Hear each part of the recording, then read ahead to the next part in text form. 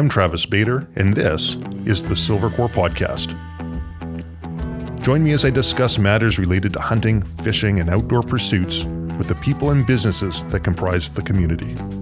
If you're new to Silvercore, be sure to check out our website, www.silvercore.ca, where you can learn more about courses, services, and products that we offer, as well as how you can join the Silvercore Club, which includes $10 million in North America-wide liability insurance to ensure you are properly covered during your outdoor adventures.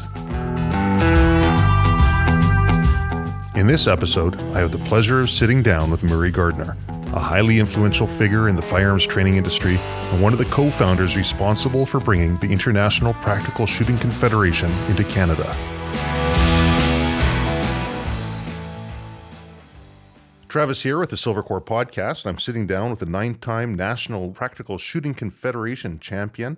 He's the first person to ever win 8 times in a row from 1978 to 1985. He's a firearms instructor, a safety consultant. If you've ever done your firearms safety course and watched any of the videos, you've probably seen this gentleman. Welcome, Murray Gardner. Thanks, Travis. So, Murray, I want to talk to you a little bit about IPSC, the International Practical Shooting Confederation, your time teaching in the sport, being a firearms instructor, a little bit about your journey throughout this. So can you tell me what got you into the shooting sports in general? A white milk truck. Go on. I was building custom motorcycles. I had probably one of the largest chopper shops in Western Canada, or Canada for that fact, importing from California and building custom bikes. And I was out tooling around one morning on a Saturday at 25th and Night, headed towards Kingsway where my shop was. I stopped, left it in gear, of course, watched the rearview mirror to make sure nobody's going to hit me from behind.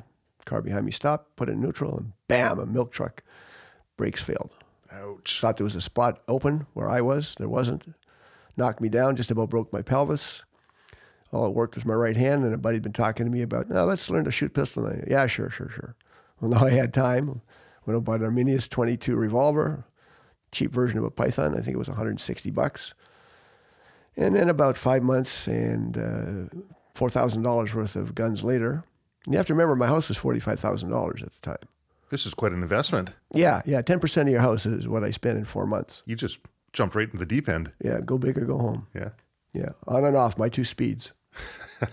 And we had everything. We had double action this and single action that and Smiths and 44s, everything. Anything nickel is like a crow. If it was shiny, I bought it. And we started playing around, and we came across something called Cooper on Handguns. It's the Red Book. Right. And it was this combat shooting, advanced combat shooting it was called.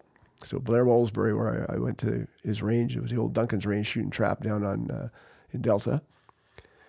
And we ran into a guy named Rod Phillipson, who's one of my motorcycle customers, also a gun junkie.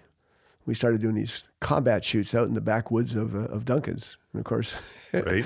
We couldn't tell anybody we were doing it because we were doing it. And then Ken Rooney came along and joined us.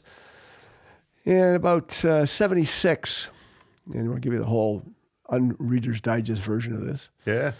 In early October of 76, Guns Magazine came out. It talked about the Columbia Conference, May in Columbia. A guy named Jeff Cooper had put it together. Of course, Cooper's the one who wrote the Red Book. Right. And they'd formed the IPSC of 16 countries, International Practical Shooting Confederation, IPSC. So I tried to track down Rick Miller as the writer of the article, and he wasn't available. But they said, get a hold of this Jeff Cooper guy. He's got a radio telephone on his ranch, gun site in Arizona. If you think you have bad cell reception, try a radio telephone in 1976. No kidding. Yeah, couldn't track him down. Yeah. Tracked down Bert Estes, another guy in Texas, and he said, oh yeah, we're having a Northwest Championships in a week, 10 days. And I went, wow, Northwest Championships. I bet we're going to be in Seattle. Maybe Bellingham would be great, even Tacoma. And I said to him, where's it located, this Northwest Championships? He says, it's in Gridley, California. I said, where the hell is Gridley, California? 55 miles north of Sacramento. I said, you think that's the Northwest? you got a whole surprise called Oregon before you get to the Northwest called Washington State. No kidding. So I went to see the boys at practice, and I asked them questions in a very important sequence. First sequence was, hey, you guys want to shoot one of those IPSC matches? Oh, yeah, man, we got to do that. Okay, got them hooked. Second question, when? 11 days from now. No problem, we can do that. And the question they should ask first, where is it? Gridley, California. Where the hell is Gridley, California? 55 miles north of Sacramento. Now, we've got no internet, no Google, no maps. We've got a road map. How do we get to Gridley? I don't know. Dig the map out. Okay, down I-5. Rod's van. We loaded Roddy's van up, and we have no idea. We have Pythons. We have 1911s. We have about 1,000 rounds of ammunition, and the wheels are barely touching the ground as we drive down I-5 in Rod's loaded van. No problem. Get to Gridley, look up a guy named Keith Hamilton. We shoot 72 rounds, 16 hours one way. Drive home, get home at 4 a.m, go to work, sort of. That was in October of 76. Went back in November, shot the Hangtown Hassle in Grass Valley, California, with a guy named Walt Comstock. And anybody who's Shipstic knows something called Comstock Count. Yes. That's Walt Comstock. I got to meet Walt Comstock. Very cool. Yeah. Took December off, went back in January with Rod, and it was Elder Jeske, Yeah. Zeke. Yeah. We go down in Rod's van again. We shoot another match. So we're 3 out of 4 months we're in California. Roddy says, my van's not going to do this forever. Alrighty. Let's cross our fingers. We'll put a match on February 13th, 77, Thompson Mountain. My mom's birthday, Even then, I couldn't do the things I was supposed to do. We think we get 25 people, we'll be okay. We had 42. We've never looked back. Wow. Just took off. That's how it started.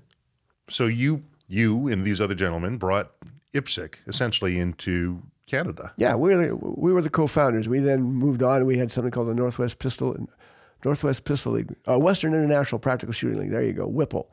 WIPL, right? We went down and showed the Americans how to shoot IPSC. We Yeah. would do RO courses. We do training programs down across the line. Border was a little more porous than it is right now. Right. Yeah. Try doing that now. Yeah, well, we could do it, but there's a lot more paperwork. There is. Yeah. There is. So you're still competing? I always tell people in my firearms courses, I started as a competitive competition shooter, and now I'm a recreational competition shooter. So we're emailing back and forth just recently, and you're at a competition. Where was that one? That was in Quebec, wasn't it? I was at a record-breaking match. It was the 42nd Annual IPSC Canada National Championships. Okay.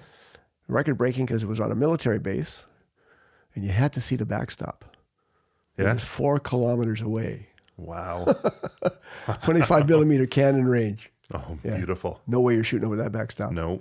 And it was also the first time ever a nationals was held in Quebec.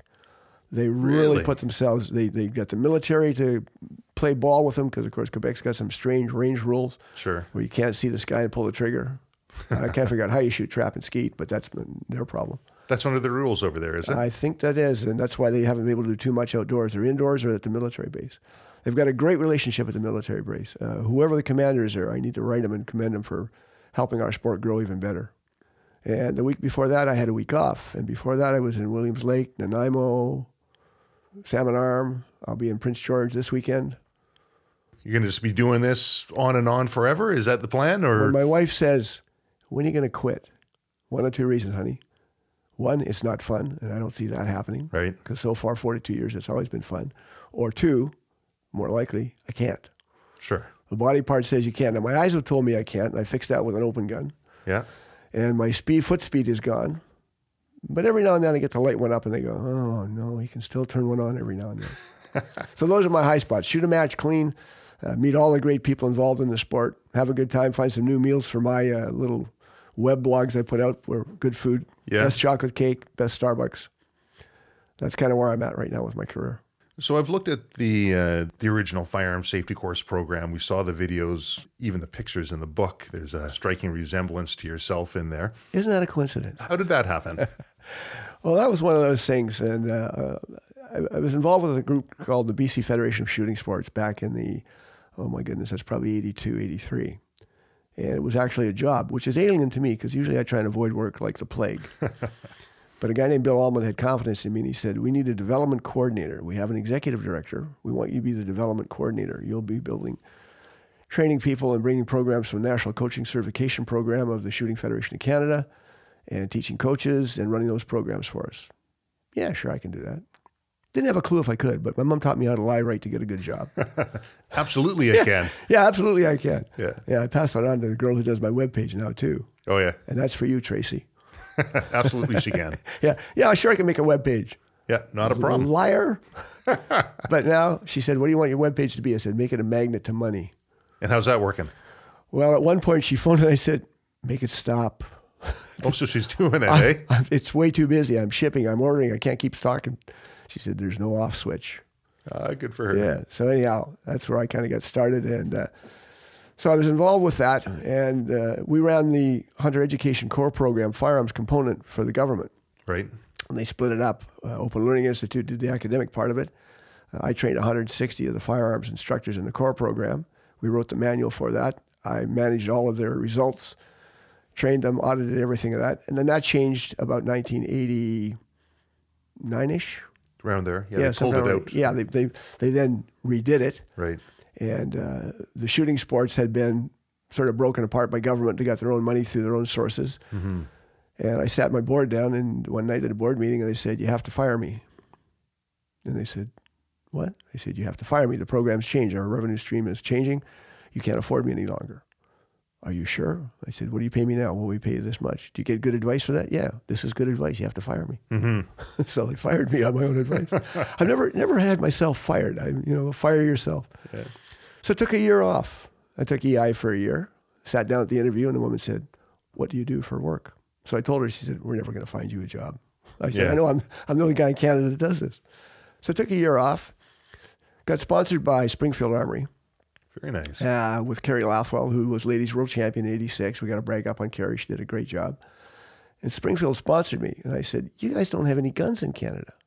So I took on doing wholesale Springfield guns. Mm-hmm. Promoted that. That changed, and I went with EAA, Witness, Tanfolio. Did that for a while for them. And then sort of got into just shooting competitively. Started teaching a lot. And about that point, around 92, 93, somebody came to me and said, we need some people to sit down to develop the Canadian firearms course, and we know you're involved. Right. Yeah, sure. So we went out to Richmond to, not Silver Corps, Claymore. Claymore, there you go. That was yes. the name of the company. Met a great guy named Tom. It'll come to me in another senior moment. Anyhow, Tom sat us down and said, here's how we're going to do this. And we put all the sheets up on the wall. Everybody wrote their idea down on sticky paper. We built it from there.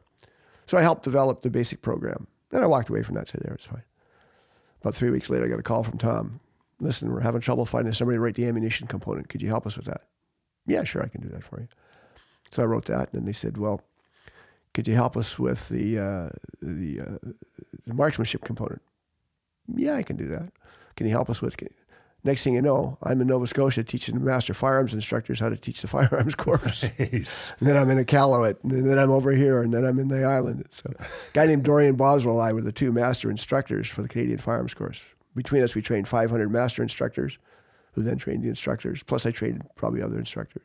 And after doing the firearms safety course consulting and helping put the program together, you've done general safety consulting. I think you've done range maintenance, management, creation programs out there. Is that correct? Yeah, I got into that. Actually, a lawyer in Seattle called me up. They had a range I shot at down there. And the neighbors miles away were saying, oh, bullets are landing in our backyard. He said, I need you to come in and do an analysis of, is that possible? Is that probable? What's the likelihood of it? So we sat down, did all the drawings, did a research study. It was about a 40, 60-hour project, and the range was able to stay there. Surprise. Right. Yeah. Yeah, well, we've heard that one before. Yeah, well, it wasn't the last time. I worked for the Greater Vancouver Water District in the Coquitlam River watershed, and when the Mounties had a range there, I did a safety assessment on that. And I did another one at Pacific Shooters in North Van where they put the new water plant in. Right. Yeah. So those are some of the projects I worked on. Very cool. Yeah. So you're shooting an STI now, right? I'm shooting STI. Got my first one in 91 when Chip McCormick came up with them. He had McCormick magazines, which are the way to go. Yeah. Chip and Virgil Tripp and Sandy Strayer all got together. And they said, we're going to build a modular pistol. And it's interesting because I've been reading old American Handgunner magazines from 92, 91, 93. And it's all coming up there. And new companies are saying, oh, we're going to put STI out of business. They'll never take off. Uh-huh. Surprise. Yeah, I know that. Ordered the first one, and my serial number was MDG001. I love it. Waited, the guns came, shooting them ever since. And yes, that's what I'm running right now. It's the DVC Open. Yeah. Yeah. So you had the muzzle brake, the compensator on your STI. Yeah, I did something I tell people never to do last year at Nationals in Winnipeg. I fell in love with a gun. And I always tell people, don't fall in love with guns. They're just guns. There's lots out there. They're not marriages. They don't take half everything you own when they leave. They're just an affair. You get together, everybody has a good time, party's over, go your separate ways, no hard feelings. So I fell in love with this gun, and it was 59.65 list. And Frugal's my middle name. Some people call it cheap. And I said, I know where a good used one is back in Vancouver. I know the guy well. I came back. He sent me a picture. I went, yep. We set a price for the gun and some magazines and stuff. Went to the range. Tack driver. Even with my bad eyes, it was a tack driver. Yeah. Ran 150 rounds through it. Ran like a watch. Done deal. That's Tuesday. Thursday, I'm out at Abbotsford practicing, going away to Prince George. I think I'll run this gun this weekend instead of my main gun. Oh, wait, I've got oil on the comp. Oh, that's not oil. That's a hairline crack on both sides. Oops. Back to the original picture. No hairline crack. Oh, no, I've broken it. So with heavy heart, I sent an email off to Freedom Ventures, my buddy Sean. Sean, not having a good day. Comp's broke. What's the warranty on the comp? He writes back, there's no warranty on the comp. We're going to give you a brand new gun to exchange it. Really? Wow. Yeah, really. And you don't need the silver one. If you want the new blackout model, we'll give you that. Well, okay. And if you don't want an 8-minute dot in the RTS2, we'll put a 12-minute, because I know you like a 12-minute dot, and we'll take all the accessories off the other gun and put it on the new one. No charge. This will cost you nothing. Well, if I must. I twist my arm. Yeah, smooth talker. Yeah. Gun showed up, ran it, runs great, took it over to Joseph Wu at, he just started kind of like called Momentum, doing trigger work and gun work. Did it up all red and black for me. Anybody who knows me, red and black, you got to have red and black, the only colors in the world. Yeah. Took my trigger from 2 pound 9 ounce down to 1 pound 7 ounce. Wow. Love it. Used it at Nationals, ran like a watch. Nice. Yeah. So I've always wondered, the D, Murray Doc Gardner. Yeah. How'd you get that? Didn't know for years. People call Doc, how'd you get your name? I don't know. So we were standing around talking about that. Somebody said, why do they call you Doc? And Rod Phillipson says, MD, you sign everything MD Gardner. That's your signature, MD Doc. Oh, okay. I'll go with that. So I just kind of hung on and used it ever since. I got the Doc. Somebody says you're the doctor because you're always fixing things. Yeah. Well, I guess it's the nature of the game in IPSC too. Yeah. Always tinkering, fixing the guns, working on... Oh, no. You don't let me touch your gun. Yeah, not you? No. My hands do 3 things. Anybody in IPSC will tell you Murray's hands do 3 things. First thing involves a knife and fork. Yeah. Because I like food. Second thing involves a trigger. Yeah. Third, count money. Other than that, useless. If you want me to put up a hammer and a nail and put a board up, I'm not your guy. You need electrical work done, find somebody who's good at it. My wife loves the way I paint the house. Takes a checkbook and a pen. Yeah. It's about how I do it too. I'm the worst. I get paint everywhere. Yeah. Then if she doesn't like the paint job, she's not pissed off at me. So Joseph Wu, he's the guy to send it to you. Joe's getting my work right now, man. I got to tell you, we put some of his guns out at the Nationals, and guys came by and tried triggers. We've got people changing religion from their gun to STI to 1911 pattern after they tried his trigger. He has a 1.25 pound trigger in his gun. Wow. Yeah. So you've been doing this for a while. No, I've been doing it a long time. For a very, I look on your website, you've got a picture from 1978. I'm guessing it's from one of the first Nationals that you won.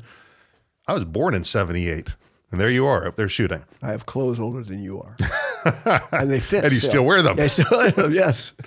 When I look back on some of the things that I've done, things that have been difficult for me to do over the years, but to repeat it, it's easy. I've gone down that path. I've been there. I'm sure you've can look back through your IPSC career. The learning process, of course, is important, but there's some things that you could probably do to really help speed up that process, or maybe pass on to somebody else so that they can get from point A to point B in a more effective, efficient manner. What would that be? You got to get the fire in your belly. You got to want it. You got to be able to sacrifice for it. People always say, well, where do you find time to practice? I don't. You make it. I make it. Yes. Practice is Wednesday night, 6:30 to 8 o'clock. If it's winter, we're indoors. If not, you dry fire. You dry fire and live fire 5 days a week. You eat, sleep, breathe, shooting. We shot every weekend. Mm-hmm. We shot in Seattle. We shot PPC. I shot Silhouette. Mm-hmm. I shot black powder. Pulling the trigger. Didn't matter. As long as you're pulling the trigger. I've won 2 national titles with borrowed guns. Wow. Yeah. It wasn't my plan, believe me. That wasn't the way I planned to go. I was at the UK Championships in 1980 in England, and I was coming back to Calgary for the Nationals. So I flew into Calgary with my ammunition and a belt, and my shooting glasses. And my holster and my 2 match guns went somewhere to the Middle East. They broke into my suitcase at Heathrow Airport. Right. Saw guns and went, where's it going? Going west. Put another belt headed east. It'll take a while to find it. Showed up 5 weeks later. So I show up in Calgary, no gun. Wow. What are you going to do? Let's see. I call the airlines. Finally, last day, I got to shoot. Randy Fisher, also one of our national champions, longtime shooter. Randy says, I'll lend you my gun. Well, thanks, Fish. Yeah. Somebody else says, I'll lend you a belt. I had ammo. I had about 800 rounds of ammo, hardball. Yeah. So I start shooting with his borrowed gear. Fisher's following me along and following me along and following me along. As we get near the end of the match, he turns to somebody and said, do you ever see it slipping away and there's nothing you can do to stop it? Because he'd already finished shooting. Yes. I beat him by about 5 points with his gun. Wow. Yeah. But he got me back for that in '88 when he won the national title. Yeah. Yeah. And he's still an active competitor. I got 4 years on Randy, so he's just a kid and he's only 67. Randy's actually the guy I did my black badge with. Yeah. Yeah. He's still out there teaching it. Yeah. He's retired, but he's also one of the, he's not the founder, but he's certainly a long time active in the sport. Yeah. We went to California U.S. Nationals in 1978. He and I and another guy named Ross Dunn in a Honda Civic. Not the Honda Civics you know. These were a little bit bigger than a sardine can. Right, yes. And that was only a 24-hour one-way drive. Oh, man. You know, it's interesting when I hear guys, we've got a match in Prince George this weekend. It's about an 8-hour drive. We got about 315 rounds we're going to shoot. And I'll say to guys, go to Prince George this weekend. Oh, I don't know, man. You know, like it's an 8-hour drive. It's only 350 rounds. Yeah, poor babies. You want to drive 16 hours one way and shoot 72? Yeah, no kidding. Yeah, you're looking for sympathy. You're talking to the wrong guy. So, black badge. Yeah. So for people who don't know, if you want to get into IPSC, there's a mandatory rule, essentially. Been talking about safety, talking about the rules. That's your black badge course. Yeah. How did you get involved with that? The Black Badge program, the national training program, started in Ontario. We were doing a similar thing here, but it wasn't quite as stratified and organized. So they brought it out, and it was very onerous. There was all kinds of things you had to do in it. We said, people will be lucky to do that. You're chasing them away. You got the bar too high. As long as they're safe and they're having fun, bring them in. So we put it back together about 83. It really became truly national. And we built this called the Black Badge program. We made it national. We did a little manual up for it. And we started to standardize it. Then we decided that we needed a little more manual, and we improved it again. We standardized the teaching of the instructors. We use a very similar train-the-trainer program that was used for the Canadian Firearms course. It worked. Sure. Why reinvent the wheel? That's right. You know, we tried that too many times. Yeah. And we now teach instructors. We had in BC, we did something a little different last year. We had an instructor seminar where we brought in as many current instructors that could make it into the Vancouver for the weekend at POCO and went through, how do you teach the grip? How do you do this? We're going to make all the program paperless. Everything's electronic now. Your evaluations, the students do an electronic evaluation on their phones. All your documentation is electronic. Your membership forms are electronic. Your course completion sheets are electronic. So we really moved ahead on that. Mm-hmm. We also did an instructor's course for 7 instructors using the train-the-trainer program. And now they have to go out and teach a couple of courses to get their final certification. So we increased our instructors by about 50%.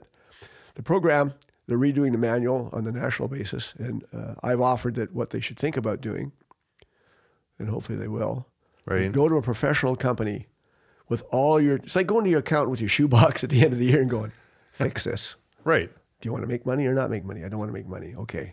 See, I happen to know a professional company that could probably help them. Yeah, I've heard there's a company called Silvercore that might be able to do that. Yeah, any truth to that rumor? Yeah, you know, I've I could put out some feelers, but hopefully IPSC Canada will take that advice and run with it. There's a lot of good volunteers with a lot of technical knowledge, but trying to get them away from the professional jobs to do something for us as volunteers, it's very hard to do. That's always a tough part too. It is. Yeah. It is. Fortunately, nobody's willing to hire me, so I have lots of time on my hands to go out and do stuff as a volunteer. So if somebody wanted to get into teaching Black Badge, how would they do that? There's a bunch of steps. First, you have to shoot for a year, and we don't mean just show up once a year, before you become a range officer. So after a year, you can take the range officer's course. After a year of being a range officer, and again, not just showing up at 1 or 2 matches, but getting experience, once you become a range officer, then you can apply to take the training course instructor's course. You sit that course. It's a 2-day seminar where you learn the mechanics of how to teach, how people learn. You also learn how to teach people to take the material in a standardized format that we use. And the primary focus of the course is nothing but safety. Right. Because the black badge course is, yes, it's shooting, but it's really a safety course on how to shoot IPSC safely. Right. Because that's what we want people to do, is be safe. Be safe, have fun. And I always tell my class, there's one thing I want you to do in your first match. Only one of you can do it. The rest, you're going to disappoint me. I want you to come absolutely last. Well, why do you want me to come last? Because you can come up from the bottom. Next match, you could be second last. Yeah. If you're second last, you can go down. Yeah, it's always hard when you're at the top. You're top of the game. There's only one place for you to go. Well, as memory serves me, I think you're right. So we brought the black badge course in. And anybody that wants to shoot IPSC has to pass the black badge course and shoot a match. Once they've done that, we're pretty good. We've audited the system. We're comfortable you've made it through safely. And on you go. So 8 years in a row, you won the Nationals. Yeah. 8 years in a row. That's crazy. Yeah, freaked me out too. Has anybody beaten that? Somebody's matched it. A guy named Mike Burrell back in Ontario got 8 straight. And I said, Mike, you can break the record. He couldn't make it the next year for health reasons. So when I saw him the next time, I said, well, start new. Burrell's won a lot of matches. He's won Open. He's won other division. He is probably one of the finest, if not the best, IPSC shooter in Canada. He'll finish in the top 16 at the world. Wow. That's no easy task. No kidding. Yeah, that's tough to do. If you drop a point, you probably lose a position. You have a malfunction, you probably lost 10 or 15 positions.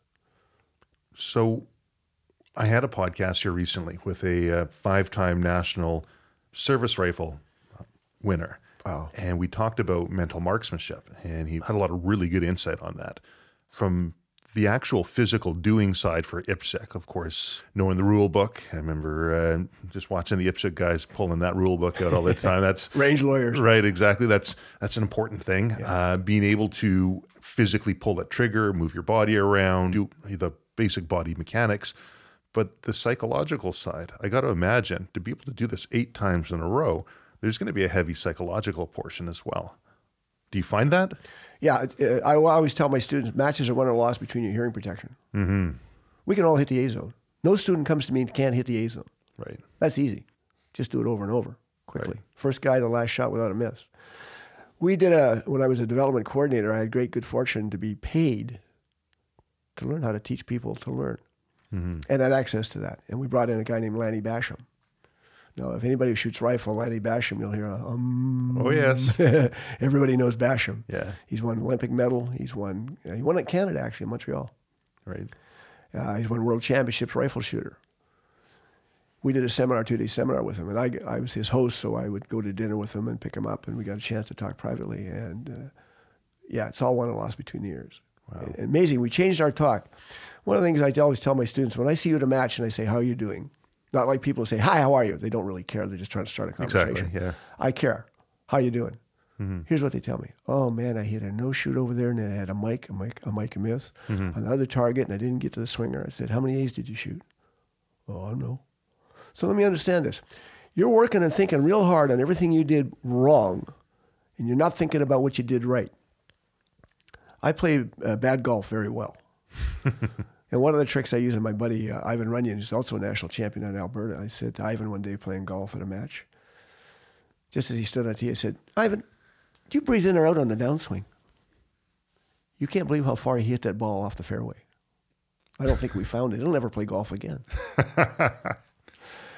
Put the seed in their mind. Playing golf, don't hit the ball in the water. And that's all you're going to do is hit the ball in the water. Just go throw the ball in the pond right now. Get it over with because that's what you're thinking about. There's a local course over here. And by God, every time I hit that house, that roof. Yeah, I play with that guy too. Yeah, exactly. So what we started to do was we started to positive speak. How many A's did you shoot? How'd you do on that stage? Did pretty good. If you didn't do well, you do performance analysis. What went wrong? How do I fix it? Put it aside. Fix it when it shows up. Start talking positive talk. I had a good run. I did this and that. Think about the positives. Work on the positive. You start thinking about negative, you're down that rabbit hole, and it's not a good place to be. Yeah, it's hard to come out of, isn't it? Now, I'll guarantee you the first couple of years, absolute poop house luck. Come on, we're all as bad as the other. Sure. We've been racing neck and neck. Got lucky in 78. Didn't do bad in 79. By 80, it was, 3. 81 was, let's see, oh, gosh, got another one. 82, oh, look at that. 83, come on. 84 was a bit of an excitement. We went to Ontario. Okay.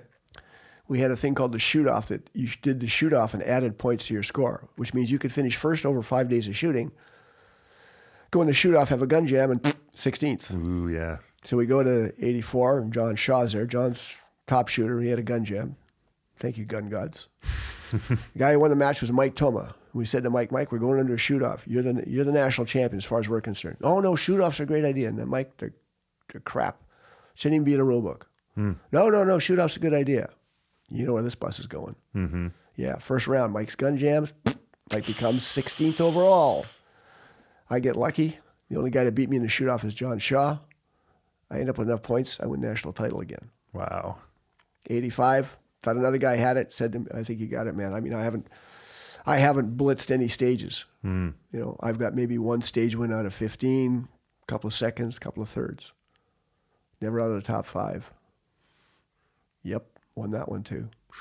Yeah. He was beating me on stages. Guys were getting first all over the place. But when they fell off the mountain, they fell all the way to the bottom of the hill.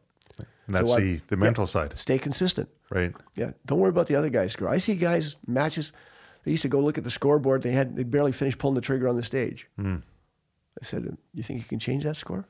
No. What's going to happen is one of two things. You're going to think, look at how good I did. I'm invincible. You're going to screw the next stage up because you're going too hard. Or you're going to look and go, I'm a turkey. I can't do this game. And if you say you can't, you're right. Don't look at the scoreboard. Not going to change. Go out, take your best shot. Let the chips fall where they may. So do you not look at the scoreboard until the end? How does that work for you? I walk off a stage. I look at, we use tablets now. Right. And some of the history in IPSC, I always fall back and say, have you got the watch and whistle? Because we used to blow a whistle and hit a stopwatch, a manual stopwatch to time people. Now we have electronic timers to 100th of a second. We have a tablet. You hit approved. Your score's entered in. We can have stats results in 5 minutes. Right. We used to use 4 hours to shoot and 5 hours to score a match. Now we score it in 5 minutes. I push I look, everything's there, everything's recorded the way it's supposed to be. I hit approve and I step away. They hand me a copy, printed copy of my results. I put it in my bag. How'd you do on that stage? That's clean. What was your time? I don't know. What do you mean you don't know? I don't know. It was there, it was recorded. I don't know. I can't change it. Right. You mean to tell me if I know what it is, I can make it shorter? No. Well, then why would I care? And that's what you'd suggest to anybody else. Don't look. Just stop looking at it. You can't change it. Yeah. Work on the next one. Whether you did poorly or well, write it off. It's history. What about dry fire practice? Are you doing a lot of that? I could lie to you like a sidewalk. Oh, yeah, I dry fire 3 days a week, 15 minutes a day. Not anymore. Yeah. Years ago you did. Oh, yeah. Trust me, I've drank that Kool-Aid. I would dry fire 3 days a week, live fire, then shoot a match. Yeah. You know, we were burning lots of ammunition, lots of time. 15 minutes of dry fire is plenty. And I share that from Basham. He said, we're like dogs. You ever train your dog for an hour? And at the end of the hour, try to give him the first thing you taught him an hour ago. And he goes, good luck. What? We're not much smarter than dogs with training. Focus on one thing. I have what I call my performance triangle, where you train to do something, which is 10 to 15 minutes a day. You do that 2-3 days a week. Then you go practice. Practice is live fire. You can train at home. You don't have to go anywhere. The nice thing about training in dry fire is you don't have to go anywhere. It's free. But the best part is every shot's a perfect A. Right. All part of the mental management process. That's right. All you're thinking about is A's. When I teach my students to shoot El Presidente, I say you turn, you shoot 2 alpha, 2 alpha, 2 alpha, you reload, 2 alpha, 2 alpha, 2 alpha. Were you thinking about the D zone when I said 2 alpha? You can't, because your conscious mind can think of one thing at a time. Right. So you think about alpha. I like it. They'll say, how are you going to shoot that target with a no shoot? I'll say, what no shoot? Well, the one over there, I said, deny its existence. If you're thinking about it, you're going to put the sights on it and pull the trigger. Yeah. Just deny it exists. Yeah, Our goal is to hit the brown part. Put the sights on the brown part, press the trigger. Then I go to practice. Practice is live fire. Where does the training pay off? I spend about an hour, shoot about 200 rounds, focused on a particular job. Maybe we're shooting swingers. Maybe we're having trouble with steel. Maybe we work strong hand or weak hand. But I'm going to work. Then you go to a match. Match, beep, that's it. No alibis. Just go. Just go. You take the performance analysis from that, say, okay, I need to improve on this. You go back, you train, then you go to match, then you go to practice, then you go to match. Just corner to corner of the triangle. So, 71 years old now. How do you find... Doesn't sound old, does it? You don't look old. Well, I'll tell you the definition of old. old as 15 years older than whatever age you are now. Yeah, exactly. So those 86-year-old guys are really old farts. Till you're up to 86. Yeah, when I was 56, God, 71 looked a long ways away. It's like Rockefeller. How much more money do you need? Just $1 more, right? That's right. Just Yeah, $1 more. Just another year. Yeah. Yeah. So keeping up with some of the new shooters in the sport, is that proven to be quite difficult? No, it's a chore. Sure. It's a chore. Little bastards are really quick. Right. We have a young fellow, Thomas Hess, up in northern BC. Just a dream to shoot. He came out to shoot the first match. He said, I've got a SIG P226. He said, that's too bad. I'm a gun snob. If it's not 1911, it's not Sure. a gun. It's like motorcycles. If it's not made in Milwaukee, it's not a bike. Right. Old school.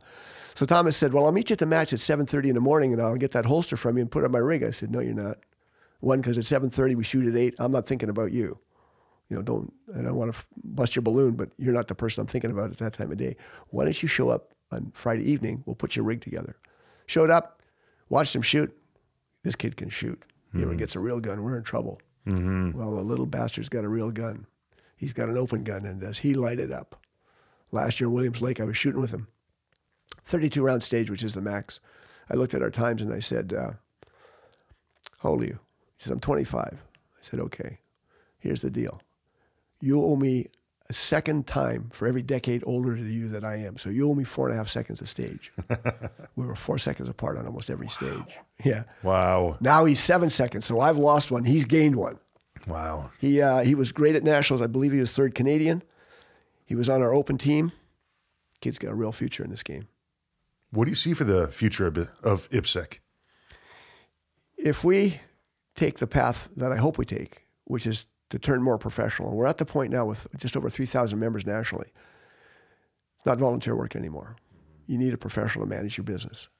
And the professional should be someone who's not an IPSC shooter. Mm. So I'm not pitching for a job. I don't want a job. I've never wanted a job. I've managed to avoid them.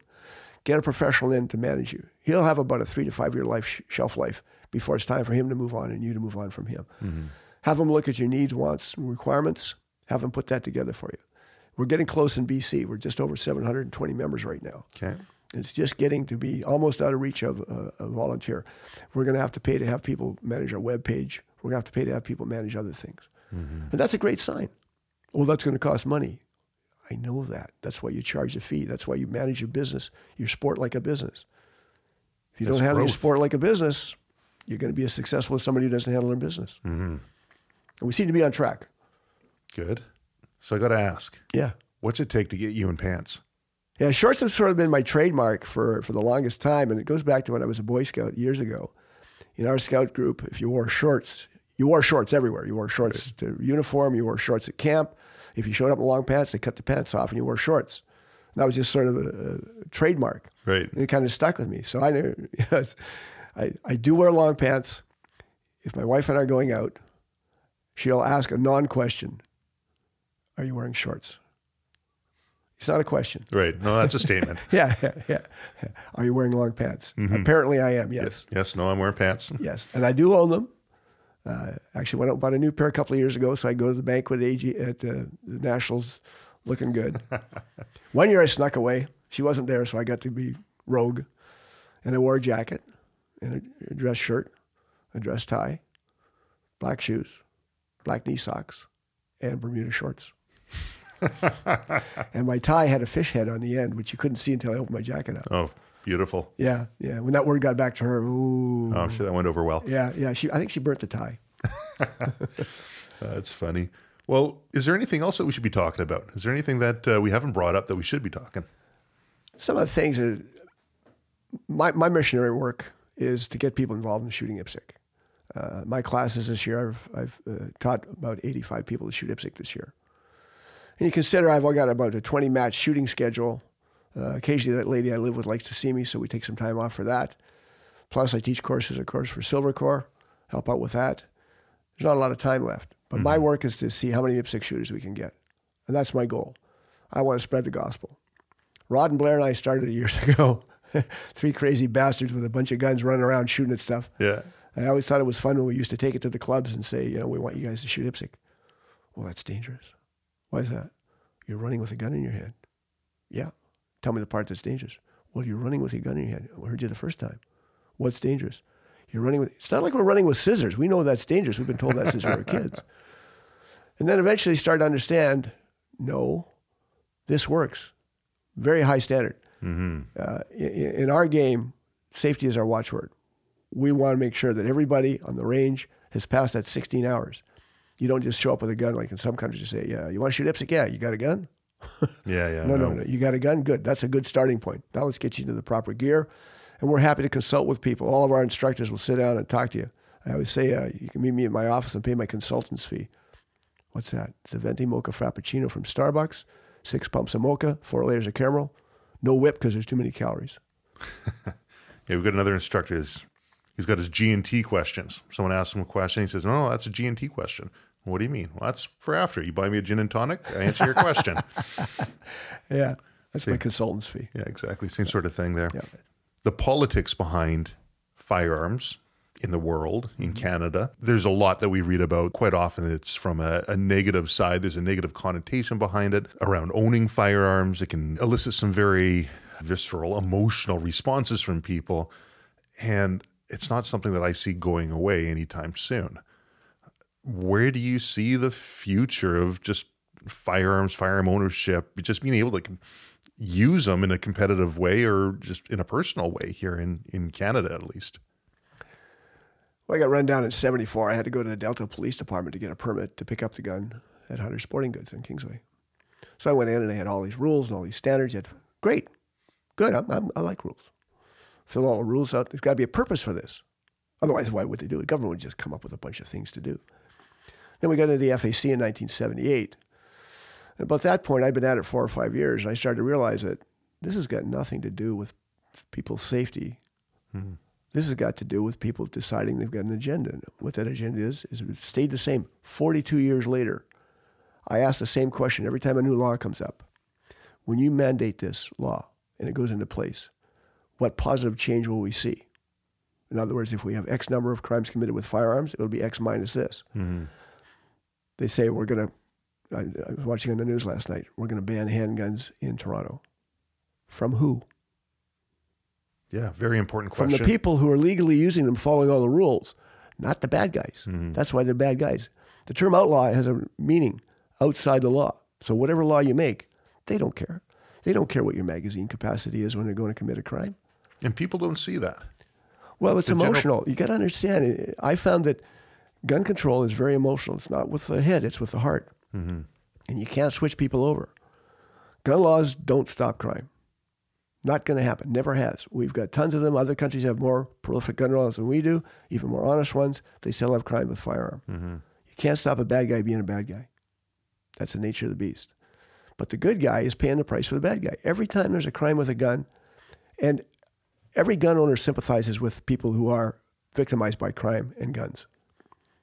Oh, absolutely. There's no firearms owner who says, we don't need any gun control. That's ludicrous. We need common sense controls. And we've had governments who've done that. They've said it's not the firearm.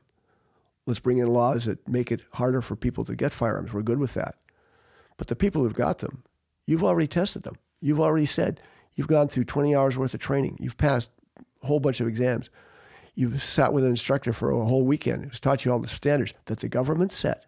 You're getting criminal record checked on a daily basis. Yeah. So this is all done. The good guys are being checked. They're the good guys. Certainly people have mental problems, and mental health is something we should be spending money on. If they took the $1 billion they spent on the unsuccessful long gun registry and put it someplace else where mental health issues, crisis hotlines, that would have been great. Train more people in helping people who need help. Think about the good that could have been done. Oh, unbelievable. And now they keep talking about doing it again. Come on, we got to learn. If it didn't work the first time. And I'm wondering when people will start learning. Like just locally here in Delta, a number of years ago, we had we're a city of Delta now, but we're the Corporation of Delta then. And Corporation of Delta said, we're looking at banning any new firearms business in Delta. And they wanted to have a bit of a council meeting. I showed up. I had all of my notes prepared. The other business owners were in there as well. Some actually supported it, and I just shook my head.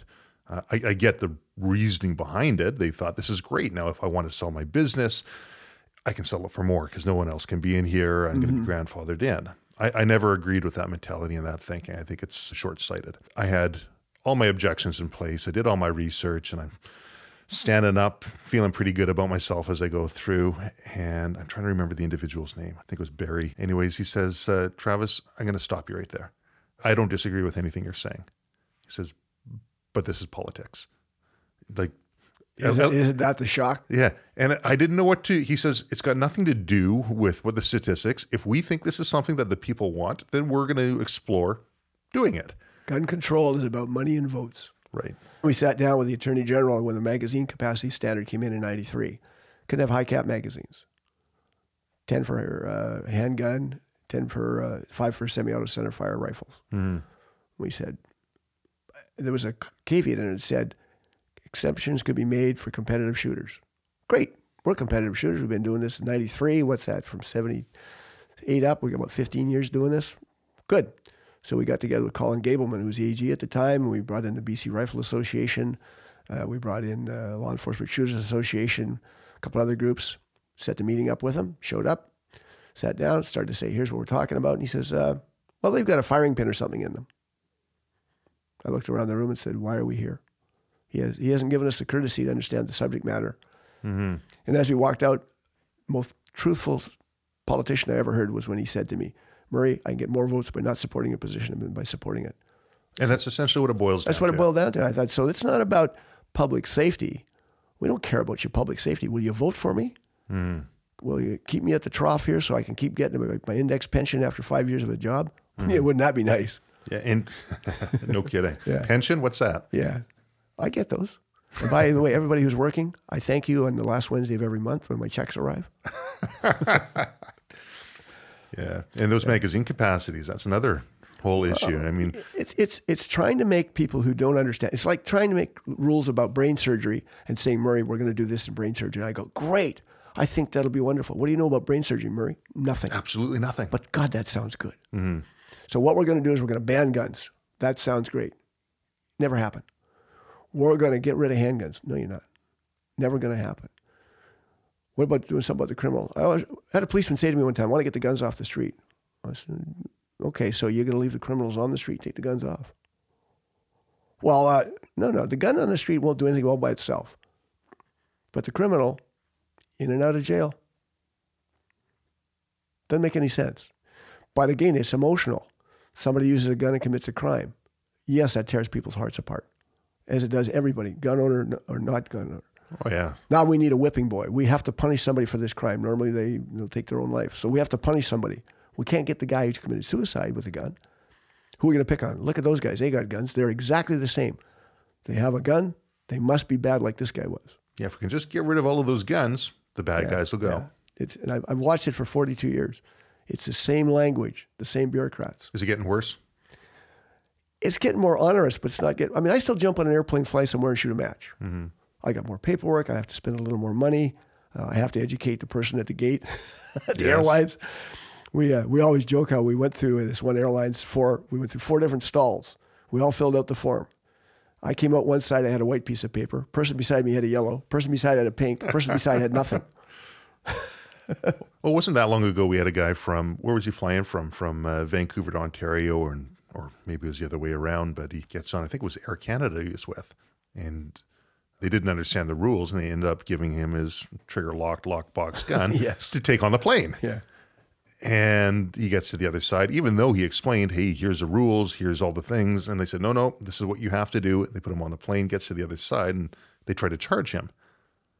I don't know what happened with that one. Did you ever follow that one? No, I never did follow that one up. Yeah. I had an interesting event when I went to Nationals a couple of weeks ago. A year or so ago, I went to Nationals, and they pull my bag, and I'm standing in line waiting for it. So they're inspecting it, and they're inspecting this girl's in front of me. They pull out a little pocket knife. They open the knife up, and I think, oh, that's too nice a knife. You're going to lose that. They fold it up and hand it back to her. So she walked by. I said, well, you got lucky. She said, yeah, it's the right length. I can carry it. Now, this year, I go to get on. They drag my bag out. What's in there that's electronic? Oh, I left a timer in my bag. That's fine. What's this? It's a holster. What's this? Oh, that's an Uplula mag charger. Wrong answer. I should have said, it's a hand strengthener. Oh, hell, hang on. Now, my plane's getting ready to leave. I'm watching this guy walk around. Then the guy in the suit comes up, and I think, oh, no, I'm buggered. There's $50 down the drain. Oh, we can't give this to you, sir. I said, it's a piece of plastic. But if you need to keep it, you keep it. They also took all my Allen head wrenches that were longer than about 4 inches. Oh, come But they on. let me keep the 3-inch ones. So I don't know if I'm going to dismantle the plane with the bigger ones while I'm in the air. Or weaponize the Allen keys. Yeah, or I don't know what I was going to do with that Ablula mag charger. Well, that's a dangerous item. Apparently, according to them. And I was all incensed. I was going to write to traffic people and say, your people, this is what this is. I thought, something, pearls before swine. Yeah. Not worth the energy. Oh, that's it. $50 for that. How long is it going to take you to put this out and the effort that's going to be involved? Yeah. Unfortunately, the guys on my squad, and when I told them that, they all laughed and they gave me a mag charger, so I had one anyhow. It all worked out in the end. So I'm borrowing magazines. I'm borrowing mag chargers. I should have borrowed a gun. I always do better when You I borrow. did well with the borrow gun. Oh, man. I wonder if Randy ever looked back and regretted lending you that firearm at the time. Probably, but something, he's one of those athletes that goes, God damn, I got beat by a guy who shot better than I did. Yeah. Then he came along and thumps me all the time now. So Yeah. vengeance is mine. One of the times at the World Shoot in Florida, they came up to me and they said, we want to do a group conversation with a bunch of people who were at the match with some of the top shooters from around the different countries. It was Rob Latham, there was myself. I don't think Todd Jarrett was at that one. They said, sure, we'd like you to be on the podium with these guys. I said, okay, how long do you want? They said, well, what do you mean? Well, how long do you want me to talk? 5 seconds, 5 minutes, 5 hours, 5 days? You pick. And I always feel the warmth in the room when I stand up at one of our meetings and I say, I'd like to hear, oh, God. But it's something I like to do. I like to share my knowledge. And I always tell guys, if you need an answer, call me. If I don't know the answer, I'll send you to somebody I know can help you. If I know it, I'm not trying to keep secrets. Right. I'll tell you everything I can to help you be successful and get involved in the sport. And as I tell all my classes, when I share my information with you, it's not about you. It's all about me. Mm-hmm. Because if I get you involved, you're going to pick up the workload somewhere and I don't have to do something. If I manage things well, I don't pick up anything. I just listen to reports. That's what a good manager is, right? God, I hope. Yeah, exactly. Yeah. Well, how can people get in touch with you? There's a couple of ways. You can go to the infamous mdgardner.com webpage. There's a thing there that says, call me. I'm big on the telephone, old guy. Email me. I respond. Text me. Never hear from me again. Right. Not a text guy. And somewhere a buddy of mine is laughing because he knows he texts me, but he puts a $sign in it. He knows I'll look. So not a text guy, but an email guy. Yeah, and telephone. Because I found when I answered a question on email, it raised 2 more. Well, that domino just kept going and going. A pyramid kept building. I said, just phone me. In 10 minutes, I give you all the answers you need. You don't have to type, and my fingertips aren't bloody from pounding on a keyboard. Mm-hmm. With technology changing, the advancements in IPSC and your own personal business, how do you find keeping up with that? Pretty easy. I just stay in my old rut. Yeah. Every now and then they drag me into the 21st century, kicking and screaming. Yeah. I found some things. Like when the tablet training came along for scoring, I looked at that and went, absolutely. And IPSC BC, our provincial organization, put aside $25,000 last year. So we have kits in 6 zones in the province. So when you're in Prince George and you use a tablet, and you go to the island the next weekend, it's the same tablet and printer. When you go to the Kootenays the next weekend, same tablet and printer. And we return to our members. We were financially very sound on IPSC BC, so we return it to the members. They get a return on their investment. And when the technology changes, we're just changing our webpage now. We're IPSC BC webpage. We're going to do online memberships. We're wrestling through some of that, but we're going to relook at that, update it. Yeah, that's something I think we could probably help IPSC BC with as well, too. Well, and they should come to you. And I think that's good if both groups reach out to each other because I don't think I've got all the best ideas in the world. I like my ideas. Sure. But if somebody's got a better one, I'll steal that from you in a heartbeat. Yeah, it's the same thing we tell everyone, too. So here's the idea that we have. Here's a solution that we have in place. But if someone else can do it better, go with them. Use them. That only makes sense. Yeah. Thank you very much for coming on this podcast. Really appreciate your time. I mean, that's our most precious commodity is our time. And you've... I'm 71. You're absolutely right. Well, I better book you in for another podcast quickly if we want to make sure we get more here. Yeah. Let's go to lunch and come back. We'll do another one. That's right. I'm still around. I love it. No, anytime. I love to do it. And happy to share with the audience and yourself anything I can about shooting sports, my perspective on business, whatever it takes. Let's share it. Awesome, Murray. Thanks. My pleasure. And that concludes this episode of the Silver Core Podcast. Thank you for listening.